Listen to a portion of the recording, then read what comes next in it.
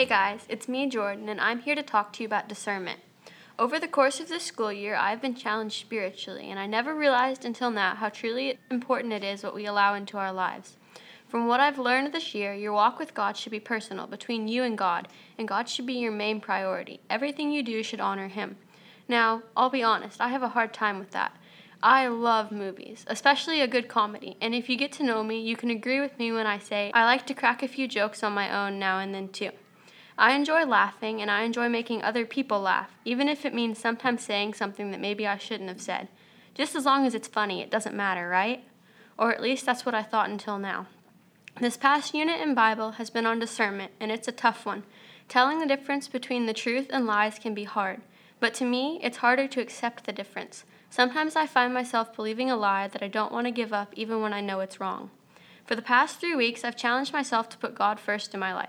Everything I do, I try to ask myself, is this what God wants me to do?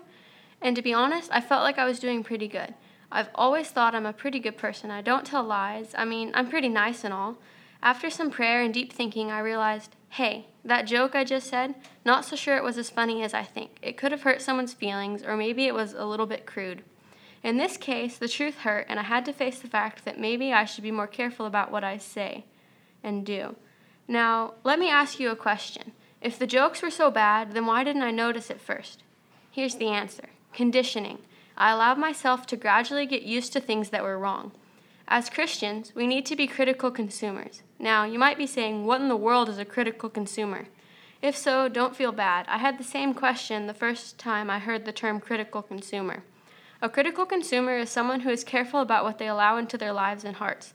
In Proverbs chapter 23, verse 7, it says that as a man thinks in his heart, so is he. We need to be careful about the things we allow ourselves to think about and do in our spare time. You may think that it doesn't matter as much what you think than what you do, but truth is, thoughts lead to choices. They may be subtle choices, and you may not even notice them sneaking themselves in. That's because of conditioning. Satan rarely tells outright lies. He's smarter than that. He knows that outright lies are too easy to spot. His deceptions are more subtle, like tricking and faking. The greatest deception is the one closest to the truth. Why does Satan tell lies? Well, let's put it this way. Satan knows he is lost, and his objective is to take down with him as many as he can. When we believe the deceptions Lucifer offers us, we will perish. It is an eternal life and death matter, and nobody wants to die. So why don't we notice? The answer is once again conditioning. When we are conditioned, we don't see things as they really are. Conditioning makes things seem normal over time, even though they may be bizarre or wrong. If we allow even a small portion of our lives to fall short and not glorify God, Satan will take advantage of it. If we let our guard down, Satan is able to sneak lies into our hearts. Those lies can develop into suspicions that slowly draw us away from God. When we allow things to become normalized in our mind, we are not actively involving our judgment or applying God's truth to the particular issue or situation. We need to look carefully at everything because many things look genuine and good, but we need to examine them carefully and uncover any deception that lies beneath the veneer. What's veneer? Veneer is fake wood, made out of sawdust glued together. It may seem like a good deal. It looks good, and it's not that expensive, but it falls apart easy, and it isn't quality. Satan makes his own veneer. It looks like the real thing, but it's just a fake. Satan is going all in to rob Jesus of the people whom he paid such a high price for.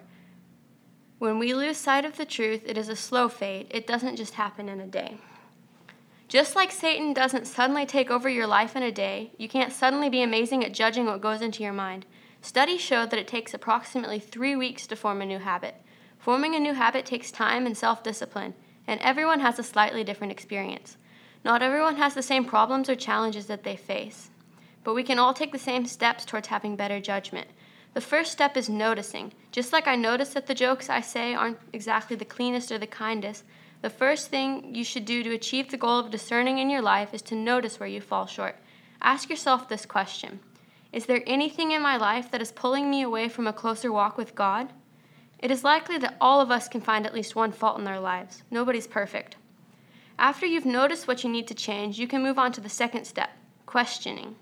If we want to ensure that we are not duped by the devil, we need to question the things that surround us in our culture and apply God's truth as we look beneath the mask in order to critically assess what we see. Asking yourself probing questions to challenge your thinking on these issues is helpful. The word probing means physically exploring or examining. When you start the second step, you may not know exactly what type of questions to ask yourself. It may take some time. When you've asked yourself questions, it can sometimes cause a chain effect. Questions can cause you to have more questions. Some questions can be stressing, but don't worry, that's a good thing. Now that you have questions, use your Bible to help answer these questions. Everything needs to be judged against the Bible's truth. Find scripture that touches your heart and apply the scripture passages as criteria to apply to your life. The next step is the hardest step, choosing. You need to make a choice based on scripture passages and biblical principles. It's all up to you. And last but not least, reflect. Honestly reflect on the decisions you make. Once you've done this, you may think that you're done, but truth is you're never done discerning. You may have discerned in your life, but what about the world around you? You're living a better life, but the people around you are the same. Why not help them? It's good to help others in their walk with Christ, but we need to be careful that we are not judging them. In Matthew chapter 7, verse 1, it says, "Judge not, lest ye be judged." Warning others can be helpful, but judging others can be hurtful. When you judge someone, you are telling them what is good or bad for them. You aren't letting them think for themselves. The Bible teaches us not to judge people, but to judge issues so that we are not deceived. To help us not be deceived, we need a leader. Jesus is the Good Shepherd. Who hasn't heard that? That sentence has deeper meaning than you think. Most people think, oh, yeah, Jesus is a shepherd because he takes care of us. Let's take a minute to think about sheep, though. Sheep are kind of dumb animals. No sheep has ever been trained to do anything special. All they do is rely on the shepherd to take care of them. Now, why would God refer to humans as sheep and Jesus as the shepherd? Are we really that dumb? Well, to be honest, people are followers just like sheep. We would rather go with the flow than stick out. Why? Because we don't want to be embarrassed. We need a shepherd to lead us, and that shepherd is Jesus. But life as a sheep isn't just fun and games. We need to look out for a wolf dressed in sheep's clothing, aka Satan.